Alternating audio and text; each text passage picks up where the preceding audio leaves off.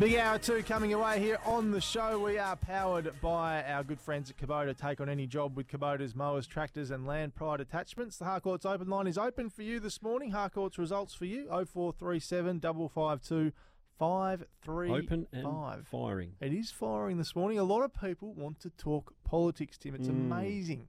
Sport and politics, Brent. They say they don't mix, but they do. They do. They do it, especially this election coming up. We're waiting to talk to Salliann Beams about all things cricket. She is, of course, the high-performance boss over there at Cricket Tasmania.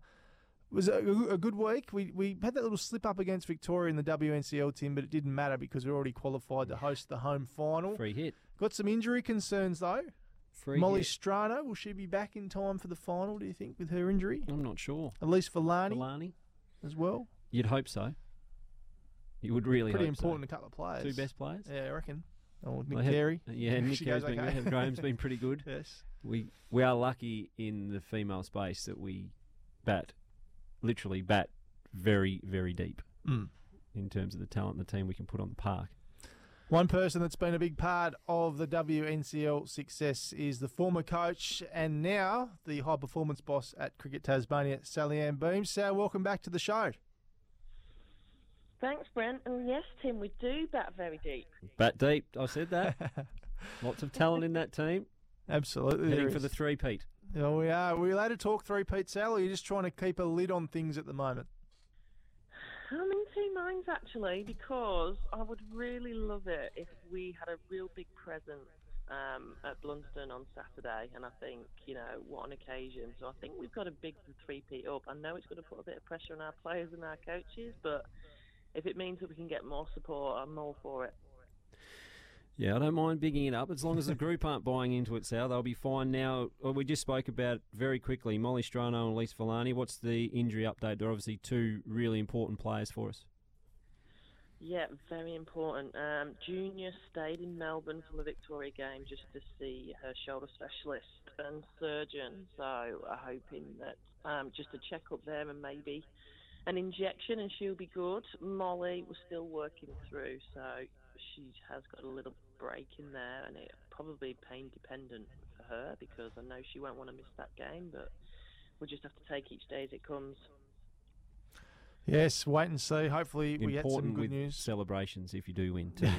Molly Strano. Absolutely. She's been best on ground both years, hasn't she? Hey, what's it mean for you, Sal, to see the team in the position it is right now? You did so much work with this team as the coach, as we said off the top of the interview, but to be in a different role now, but knowing what you've done in all this, what's it mean to you to see your team in another final for the 3rd straight season at home as well? Yeah, look, it's incredible. It's a bit of a long journey, to get to that stage from where we were. But yeah, I'm just proud of the girls. It's really important that when we did win, we didn't fall off the cliff. Do you know what I mean? It was about making sure we built that environment and that structure for the continued success. And all credit is down to the players for that. We got some good players in and some good players who worked really hard through that long period when it wasn't going well, and they're bearing the fruits now. So it's just incredible, and I just want everyone to get around it, really. So what about from a pathway sense? Are you starting to see it filter down through now into our junior female cricket as well? Yeah, really in the last 12 months, actually. That's taken its time too, but what we're seeing is those girls at the really younger age. So, between, 13 to 16 is the difference that are coming through. We're seeing really athletic girls that love in their cricket, come down to every single game, don't miss a training session. We probably had players before that were split between 2 sports, wasn't sure where the cricket career was going, probably wasn't transparent enough, and we didn't have enough support in that area. But now I think they can see, if you're a 12-year-old female player, you can see that you can actually get to that level, and you're well supported to do so. So it has taken its time, but we are getting those girls, and they had a great under-16 competition. They did indeed. It's going to be a big week, and we're going to be right across it here on SEN Tassie in the lead up to the WNCL final. If we can switch to the men's program, Sal, obviously we're sitting very nicely in the Sheffield Shield, a big game starting against Western Australia today. How are you feeling about the boys' campaign at the moment? Yeah, it's been a bit pleasant surprise actually, in the sense that I don't want to discredit the guys because they've been brilliant, but we had a lot of changes early on. We wanted a new strategy. We wanted to give opportunity to the younger players that have been waiting in the wings for a while, and they've been fantastic. They've all gelled. We've had some players that have been around for a while that have stood up to those senior positions. Bo Webster being one, I think, is absolutely outstanding this season. So yeah, there's a lot of cricket to play. I don't think we want to get ahead of ourselves. We've got a few little niggles. I think Dom was warming up yesterday. He thought he was going to have a game. That's nothing unusual. Can you imagine what he was like? Oh my God.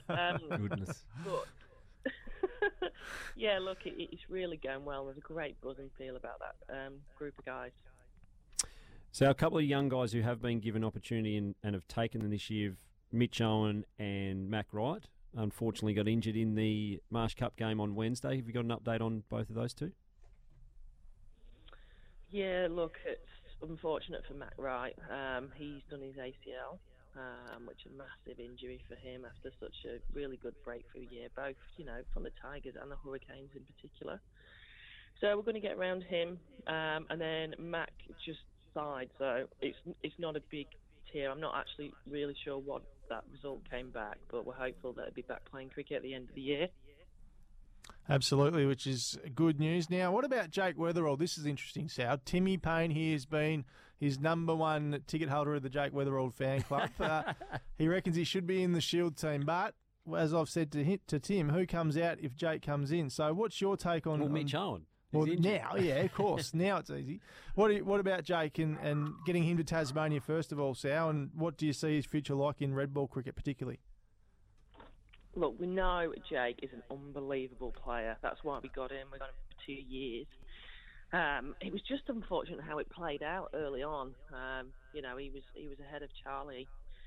Of course he was, because that's what we recruited him for. And then there was a few little niggles. We had to give more people opportunity. And then Charlie came in and, he's been scoring hundreds. And then Matthew Wade came back. And we just couldn't fit them all in the order. And it's forever challenging in that space. So certainly disappointing for him. But, we still value him. We're still trying to work out what our best team is. And we'll continue to do that over the next 2 to 3 years.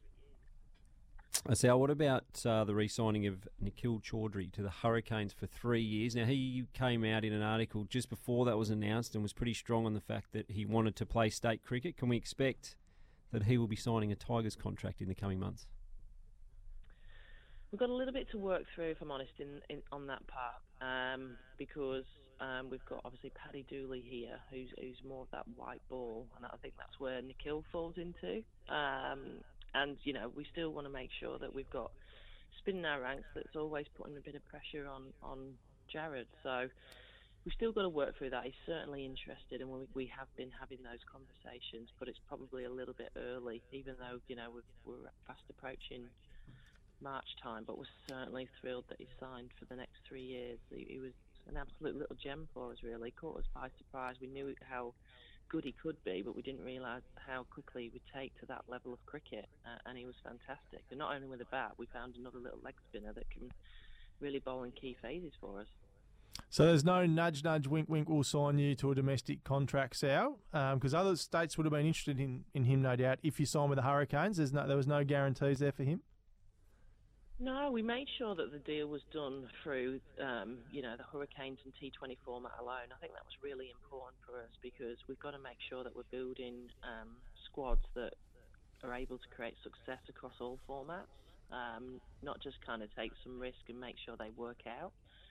But that doesn't mean that, he won't feature in that state program. We've just got to make sure we've done all our due diligence for every player, and then we'll go from there. Yeah, and so it must have been in some ways pleasing and in other ways frustrating to see Tim David thriving in the recent T20 series against the West Indies. Yes, Tim. He's sent a few texts since then, actually, to say I can play cricket and I'm very sorry.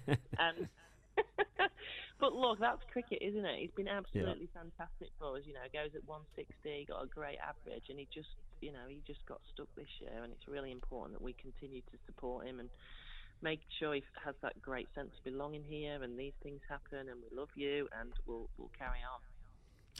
So a massive week ahead for you and the organisation. We're so excited about the WNCL final particularly, and then, of course, the Shield game starting today. Enjoy what's ahead, and thanks so much for joining us on SEN Tassie Breakfast this morning. Cheers, guys. Been a pleasure. Speak soon. Salliann Beams, the high-performance boss at Cricket Tasmania, joining us on the show. Hey, texting here on the Harcourts Open Line. Morning, boys. Alex Johnston here. You might even hear me on SEN Tassie as early as tomorrow morning, but always happy to join you to talk politics. There you go. Excellent. Thanks for your text, Alex. Thanks, AJ. Nice to know. Slot him into a permanent role, Brent. Might have to.